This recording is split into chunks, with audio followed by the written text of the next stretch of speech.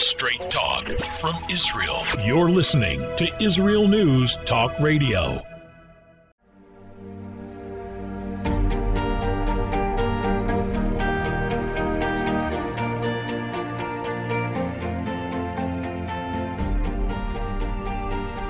Hello and welcome to News from the Torah. This is Leah Aharoni.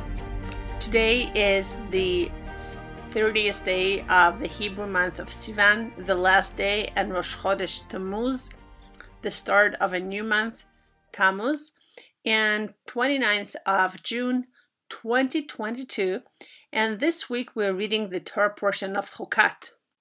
In this Torah portion, we read about the laws of the red heifer, an interesting and secretive law that has no rational explanation. We'll also read about the death of Miriam the prophetess, the sister of Moses and Aaron, and about the Jewish people's journey towards the land of Israel and their relationship with the different nations that surrounded the land of Israel on their way. On this show, we would like to bring these topics together and shed some light on an obvious and combative issue that is facing America and as a result the rest of the world, and that's the abortion debate. We'll talk about the legal implications of this Supreme Court decision, the moral implications, and the social implications for America from a standpoint that I don't think are always considered in this discussion. And we will also talk about the legacy of Rabbi Menachem Mendel Schneerson, the Lubavitcher Rebbe, who everybody knows, an iconic figure, not just in the Jewish world, but in the general world, whose date of passing will be marked this coming Shabbat. So all of this and this show, let's go. Last Friday, the Supreme Court of the United States overturned the Roe versus Wade decision from almost 50 years ago. Roe versus Wade said that women have an inherent constitutional right to perform abortions. And now the Supreme Court has reconsidered and gave the states back the ability to legislate on this issue. This seems to be a legal states' right issue, but really it's not. Roe versus Wade tried unsuccessfully to put the lid on the raging public debate on abortions by saying that there is a constitutional right to abortions and shutting down any public debate. This decision was not successful and was premature because, as we see 50 years later, this issue is still hotly contested by the public. In the public, it is debated, and no closure has been created. So now the new decision by the Supreme Court opens up the issue for public discussion and legislation. And really, in a democracy, this is how decisions need to be made. They cannot be boxed in by a court decision, but rather the people of the state, of the country, need to have a healthy, respectful public debate. And as a result of that debate, reach some kind of legislation that will educate that issue. And that's true not just about abortion, but about every single public debate and every single moral issue. But my biggest problem with the current American discussion of abortion is that it is completely flat, black and white, with no possibility of entertaining opposing views. It lacks both respect for the opinion of other people and nuance. This approach that only one value is important and which wipes out the need to even entertain or consider other values doesn't just kill morality, it kills critical thinking, civil debate, and social cohesion. If I don't need to think deeply about issues, if I don't need to entertain other possibilities, if I don't need to look from other vantage points, then I'm looking at a very flat, undeveloped, and primitive world. And if I don't need to entertain your outlook, if I don't need to think from other people's viewpoints, then we cannot have a healthy, productive discussion. Once again, we don't have to agree, but we at least need to hear what the other side has to say. This is critical for any kind of conflict. And conflict is good because in conflict, we figure things out, we become more productive, we expand our vantage points. But conflict needs to be done properly. And to be done properly, it has to be done respectfully. We need respectful debate in which everybody is open to hearing other vantage points and then expanding the outlook. So if we are unable to do that, we become blind to most of reality. In the physical world, we have a 120-degree field of vision in a 360-degree reality. Can we at least agree that there could possibly be some truth in the other position? And then see if we can possibly balance things out? If I can find the grain of truth in what I'm saying, and I can find a grain of truth in what you're saying, that in the end we can reach more creative, interesting possibilities. But if we all dug in our opinions and cannot even entertain the ability to think critically, then we're doomed to never finding ways out. It all comes back to teaching in the Tanya that the world is ruled through a variety of sfirot, or midot, which are really translated as divine attributes, as ways in which God relates to the world, but also we relate to ourselves and each other. And they can also be translated as outlooks of values. The world is not a flat, it's not black and white, it's colorful, and each color adds another dimension to reality. In the same way, in social and religious and moral issues, different outlooks, different values add dimension and color. And in creating any kind of social structure, in making any kind of moral decision, we need to entertain and consider all values and then create a balance. And on each question, a different value will take priority while not overriding the other values. And on the same issue, in different cases and circumstances, one value may become more prominent than the other. So, for example, on the issue of abortion, an abortion of a child who has a congenital issue and whose life will be not viable is very different from a case of an abortion in a case where the child's life endangers the mother. And all of that is very different from a case of a mother who wants to have an abortion because it's getting in the way of her having a vacation or going to college or having a career. And all of that is very different from a case of an abortion where the mother wants the child and the father doesn't. Each one of these cases involves an abortion, but each one of these cases involves different needs, different approaches, different values, and need to be handled differently. So this blank, yes, abortion, everybody can have an abortion for any reason whatsoever, or no, abortions are forbidden, no way, no how. These blank, black and white approaches kill our ability, abort our ability to be critical thinkers and to understand that life is not white and black, that there are different circumstances, and we need a nuanced approach for each one of them. Because if we take this ability to look at every issue from different vantage points is presented by the Tanya as a hallmark of healthy psyche, healthy people, and healthy societies, where we can understand that things are complex, appreciate the complexity, and then in the complexity, find different ways, and then choose one way that is most balanced. And the epitome of brokenness, both social and personal, is the embracing of just one value to the exclusion of everything else, and the defensiveness that cuts off our ability to look at the world as complex and multidimensional, because it always is. We live in a 3D physical reality. Then that has another dimension of time.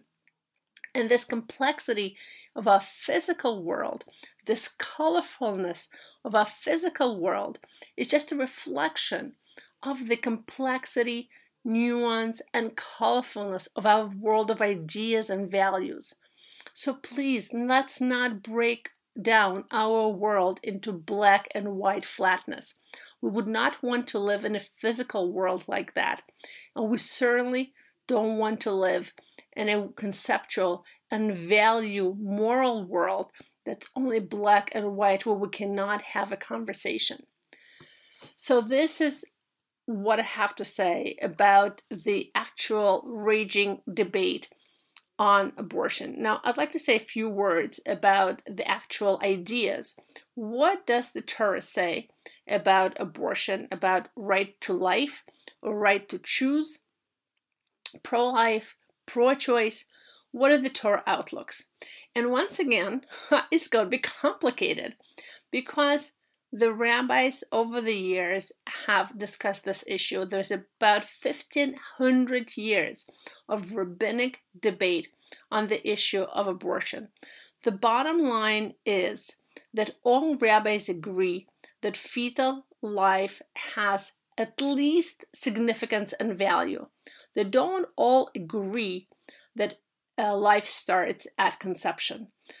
Some of them, most of them, actually do hold this viewpoint that life starts at conception, but it's not an across the spectrum opinion. And other rabbis believe that fetal life has value and cannot be killed and cannot be wasted, but not because a fetus is a person, a fetus is a life, but for other reasons. So all rabbis agree that a fetus at least has significance and at least has value. Also, all rabbis agree that when a fetus endangers the mother, it can be aborted up to the point of the birth. So now these are the parameters, and inside of that there's a lot of gray areas. What does endangering the mother mean? Does endangering the mother mean only physically? How about psychologically? And at what point during the abortion? An abortion at week 10 is not the same as an abortion at week 30. And what kind of a fetus is it? Is it a viable, healthy fetus? Or is it a fetus that has a congenital issue and will be maimed for life? So there are many, many nuances that have to be taken into account, and this is why abortion is a case-by-case decision, and different rabbis will have different outlooks. What's very clear is that Judaism rejects this wanton right to choose and perform an abortion for any reason whatsoever, at any stage whatsoever. That's definitely beyond the pale. It does recognize the need for abortion in certain cases, and then the discussion is in what cases is it moral and in what cases is it not moral, because all rabbis agree there is at least significance to fetal life, if not life as it is. So yes, just like every other issue in Judaism and in the Torah, this issue is complex and it has to be treated as complex. And because it is complex, it has to be legislated. Because the point of legislation is to figure out this complexity and set up rules. For example, almost every country in Europe puts a cap on abortions, whether it's 12 weeks or 14 weeks or 18 weeks or 20 weeks. No country in Europe, for example, gives the right to abortion up until birth. And when Biden said that America is an outlier on this issue of abortions, he was right, but not in the way he meant it. America is an outlier on the issue of abortion because until now, America basically allowed for abortions as a human constitutional right that was not legislated and that was not put a cap on. Every other country in Europe puts a certain cap on abortions and legislates it. And that's exactly the point of this Supreme Court decision, to create public debate and at least allow a possibility for some states to put a certain limit on abortions. Other states that want to allow for free abortions can certainly do so. And the other states that want to create a limit on abortion can also do so. So it's giving the power back to the states to make an opinion and to create legislation. Now I want to talk about this idea of the right to choose. Let's say that you believe that a fetus does not have life. Okay? It's a limb of the mother. And the mother can decide what she wants to do with her limbs. Judaism doesn't see things this way. Judaism doesn't think we have a right to make any kind of decision about our body. We cannot cut ourselves. We cannot maim ourselves in any way. A person is not allowed to kill himself. A person is not allowed to cut off his finger. Obviously, when there are medical reasons, then yes. But we don't have a right to our own bodies. And this is how Judaism outlook is very, very different from Western society. Current Western conversation is all about rights. Even on the issue of abortion, it's the right of the mother to her body versus the right of the fetus to his life. But actually, we cannot pit these two rights against each other, because both of these rights, both of these entities, the mother's body and the fetus's life, stem from the same place, and that's God. The same God that gave the mother her body is the same God that gave fetus its life.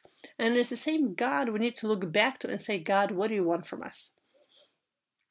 So a mother has her body as a tool to serve God, and the fetus has its life because one day, hopefully, the fetus will be born and it will serve God. So these two concepts are not at odds with each other at all. And this is what God said, that in certain situations, we have to make certain decisions. But more than that, Judaism actually does not recognize the very concept of rights. And I know this is something that's very hard to hear and understand and wrap your head around for Western people. What do you mean there are no rights? Our entire society is based on rights. Every single decision we make is about whose rights trump whose rights. Our entire social discussion is the discussion of rights. And the seminal document of American culture and civilization is the Bill of Rights that gives people inalienable rights. So this concept, even this word of rights, the word for rights, does not exist in Judaism and in the tens of thousands of Torah Jewish books throughout the ages until about a few decades ago. Why is that? We cannot think about something that we don't have a language for. And Judaism does not have a language for rights because nobody has rights. People only have responsibilities. My rights, the protection of my body, my property, are couched in Judaism in the language of your responsibility. So I don't have a right to my life, but you have a responsibility not to kill me.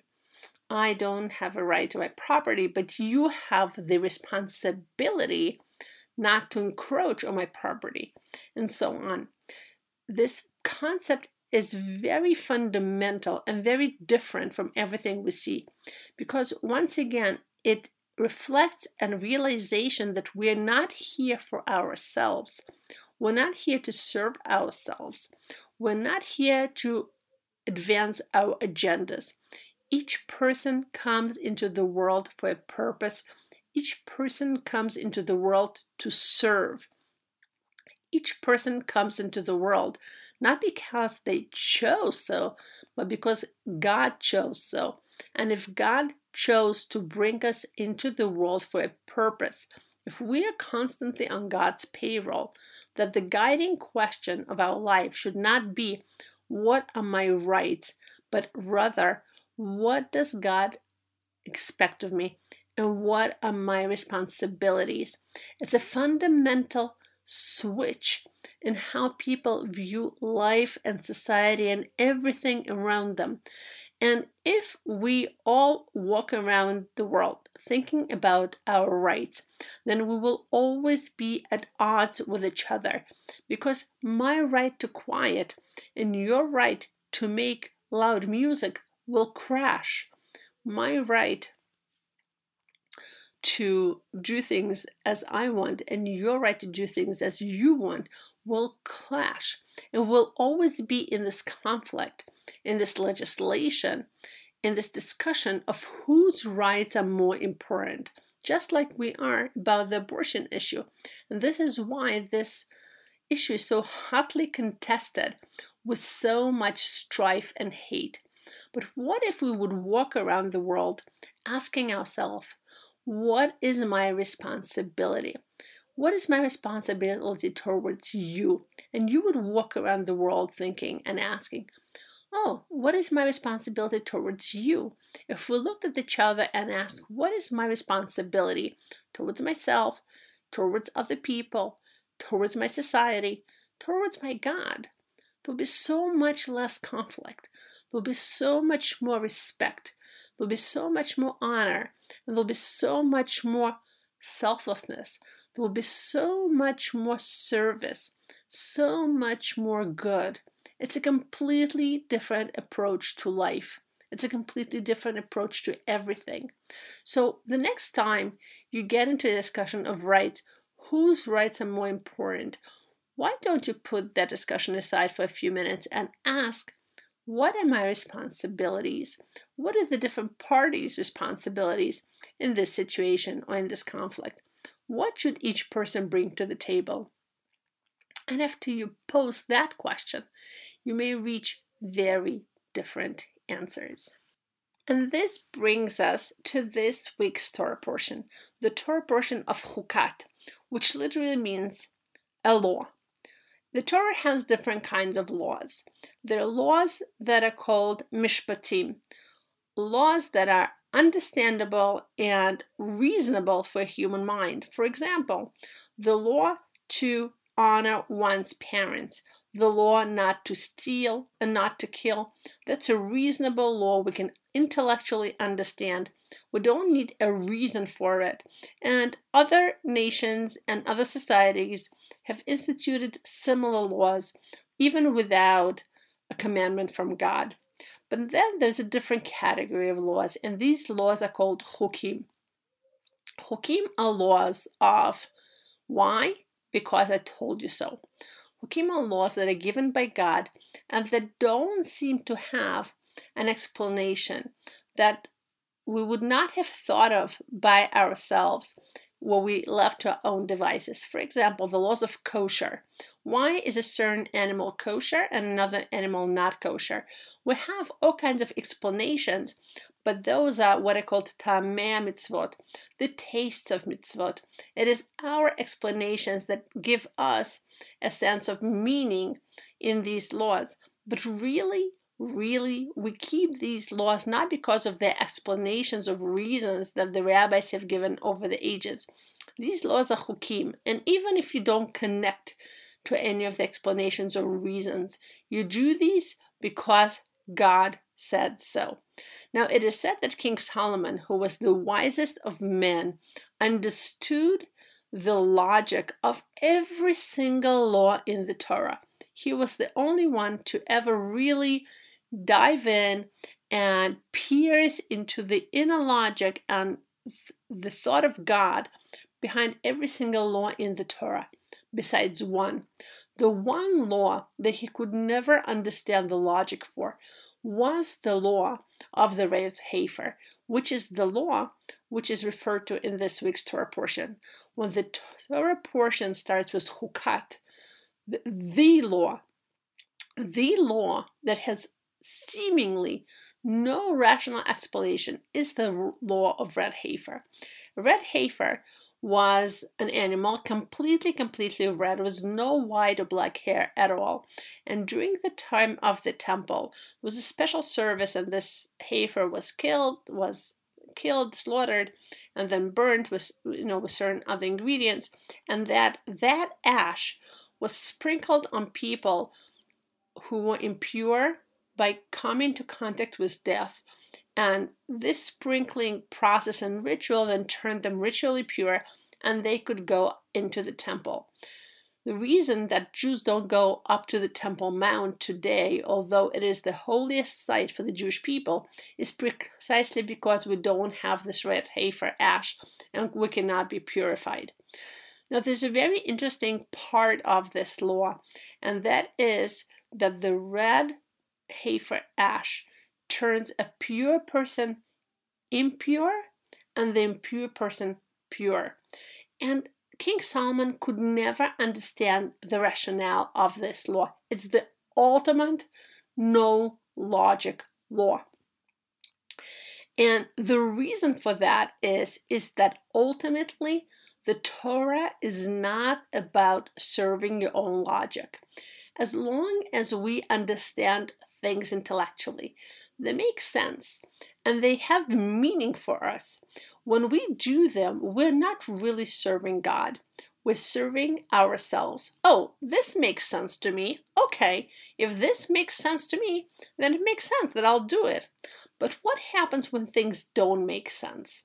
In our intellectual society, in a society that's all about rights, we never put our intellect aside. Actually, we say that it is dangerous to put our intellect aside. It is dangerous to put our critical thinking aside. But what that means is that we're never, ever humbled by anything. And the Torah says we are not here to serve ourselves. We're here to serve a higher authority. And when we serve the higher authority, we need to accept that the things here that are beyond our logic, the things here that don't make sense. Now, I don't know how old you are, my listener, but if you are more than 25, 30, you probably have noticed that the things that make sense to you today that did not make sense to you 5 years ago, things that now you understand that you did not understand when you were younger. And it's a hallmark of maturity to understand that I don't understand everything. It's also a hallmark of modesty and humility. I think we all hate interacting with people who think they know everything, with people who think they have all the answers.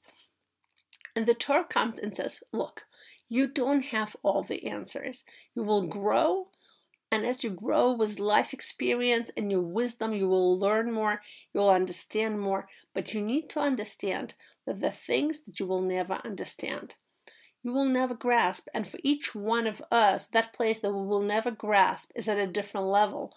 But it's a hallmark of humility and discipline to accept that there's an authority that is higher than you, and that authority is God. And what the Torah tells us in this week's Torah portion is you have to set your ego aside to serve God. And that really connects with the previous portion of the show. If we're all about rights, if the only thing that interests me are my rights, I will twist the reality. I will use my mind to box everything in the world to fit my needs, my rights, my wishes. The Torah says, no, this is not how the world works. You're here to serve. You're here to actually grow and change yourself so that you can reach your potential, so that you can strive higher. And for that, you need to put your rights aside, your ego aside, and understand that there are places to strive for. There's where to grow. There's what more to understand. And I think possibly the greatest example of this approach, of this vision, of seeing what's beyond, of doing not what's easy, convenient, of not what we want, but of having a vision, a greater vision for the Jewish people and for the entire world, was the Lubavitcher Rebbe, Rabbi Menachem Mendel Schneerson, whose Yortzeit, the day of passing, we will mark on the third day of Tammuz in just 3 days from now. Rabbi Schneerson came to head the Lubavitcher Hasidic movement in 1952 when it was a very small group of people who survived both communist Russia and Nazi Germany and came to America, but then also traveled to other parts of the world. It was a very small, decimated Hasidic movement that in the United States, the entire Torah Judaism, the entire community of people who wanted to continue learning Torah and serving God was shrinking as people were assimilating into the greater society. So the Torah community was on this defensive, putting up tall walls and trying to save itself. The previous rabbi, the rabbi's father-in-law, went on the offensive by starting to send out his messengers, his rabbis, into different communities and asking them to spread Torah, to teach Torah to other people. But it was a very low-scale operation. What the Lubavitcher Rebbe did was have this vision, which Rabbi Jonathan Sacks, the previous chief rabbi of England, put very succinctly, where Nazis and Hitler wanted to reach each Jew with hate, the Lubavitcher Rebbe wanted to reach each Jew with love. The Lubavitcher Rebbe had this vision of sending his shluchim, his messengers, emissaries, rabbis, and rebbitzins, to every corner of the world, so that today, wherever there's Coca-Cola, there is Chabad. And these messengers are there to serve their communities, to help the people around them, to teach Torah, to bring people closer to Judaism, to bring people together in a community, to build communities and Torah life around the world. And it was an amazing, grand vision. It was so grand and so far-fetched that in the first decades, even close Chabad Hasidim rejected it. They certainly did not want to send their sons and daughters off to remote parts of the world. But the Rebbe insisted, and he was successful. And today, over 4,000 shluchim, emissaries of Chabad, serve around the world. And over the past 4 months, I've had the greatest privilege to work with many of them on saving Ukrainian Jews.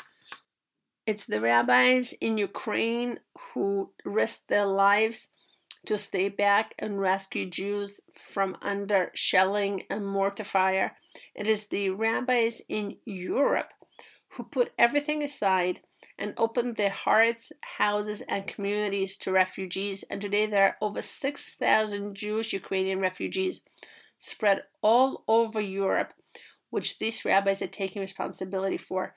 And in everything that has to do with resettlement here in Israel, I see Chabad communities open their hearts to accept new Olim, new immigrants from Ukraine to Israel, to help them in every way possible.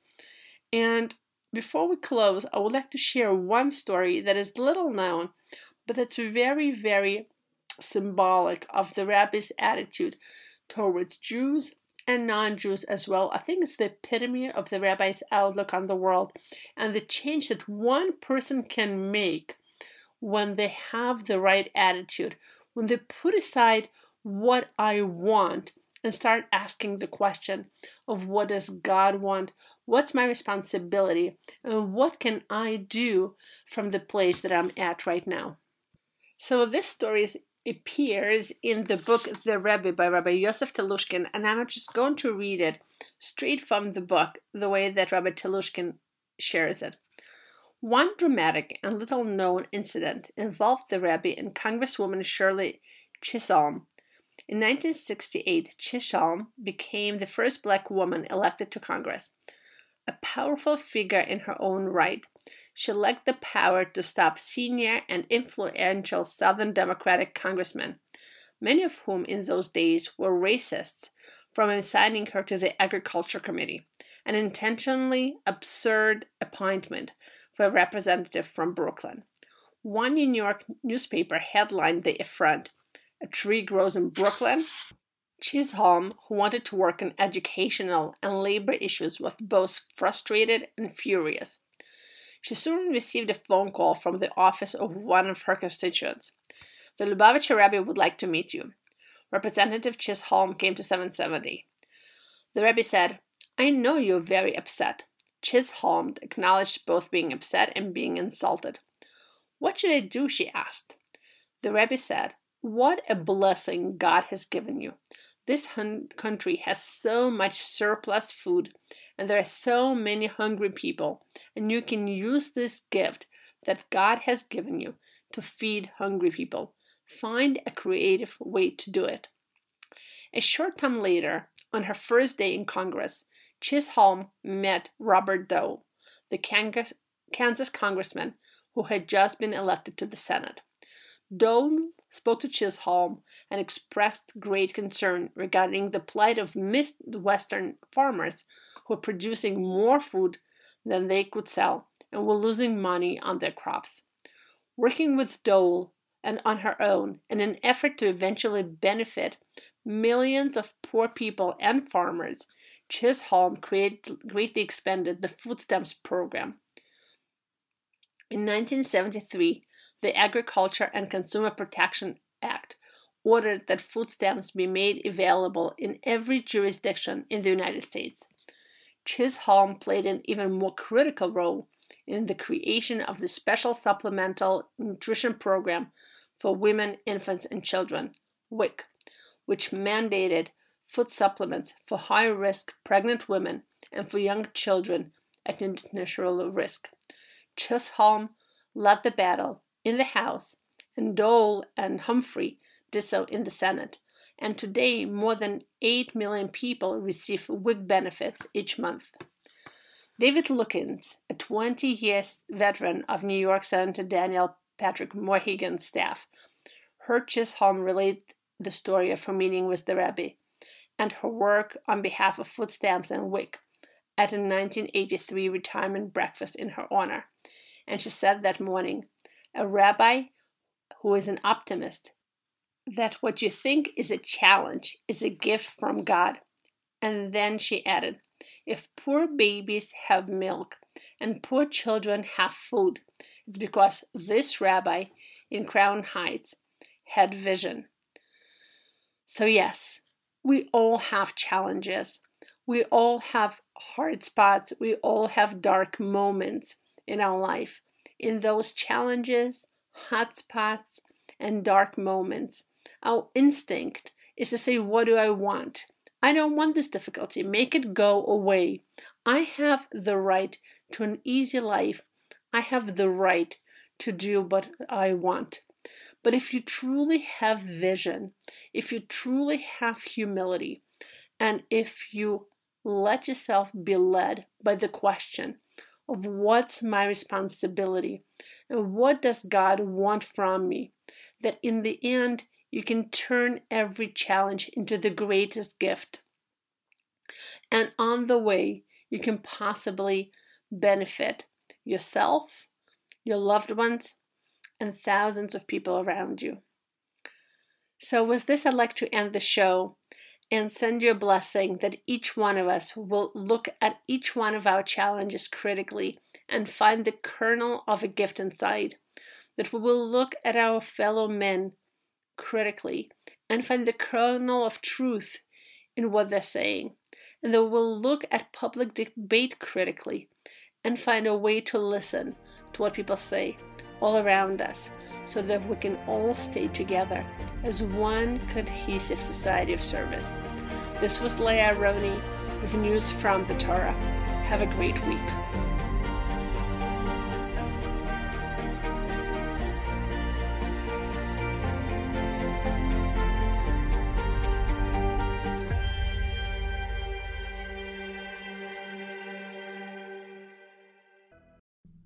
Israel News Talk Radio's chat room. Just click the orange button at the top of the IsraelNewsTalkRadio.home page, log in as yourself or an anonymous guest, and join in on the fun. You'll meet other listeners from all over the world who listen to Israel News Talk Radio, and you can make new friends. Israel News Talk Radio's chat room. It's the closest you can get to being in the studio with us. We love listening to Israel News Talk Radio. Where can you get the inside news on Israel? At Israel News Talk Radio, we're dedicated to sharing Israel's inside story with the world by providing our listeners with news on Israeli politics, current affairs, and Israeli Jewish culture. The Israel News Talk Radio homepage also provides you, the listener, with useful information at your fingertips, with scrolling news headlines, weather, currency exchange, Shabbat candlelighting times, and so much more. Our radio programming is always accessible and on demand. We operate absolutely free of charge for everyone, everywhere. If you love what we do, partner with us now by becoming an Israel News Talk Radio supporter.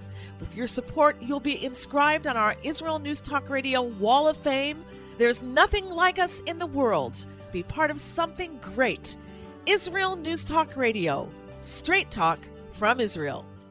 If you love Israel News Talk Radio, then you'll love our Facebook page. We keep you up to date on what's happening in Israel, plus little surprise treasures that we don't share on the radio. Go now to follow us on Facebook. Just look for the Israel News Talk Radio Facebook page, and don't forget to subscribe and follow us by clicking on the like button. We post great stuff there that you'll want to share. Israel News Talk Radio on Facebook and Israel News Radio on Twitter. News, opinion, and more. You're listening to Israel News Talk Radio.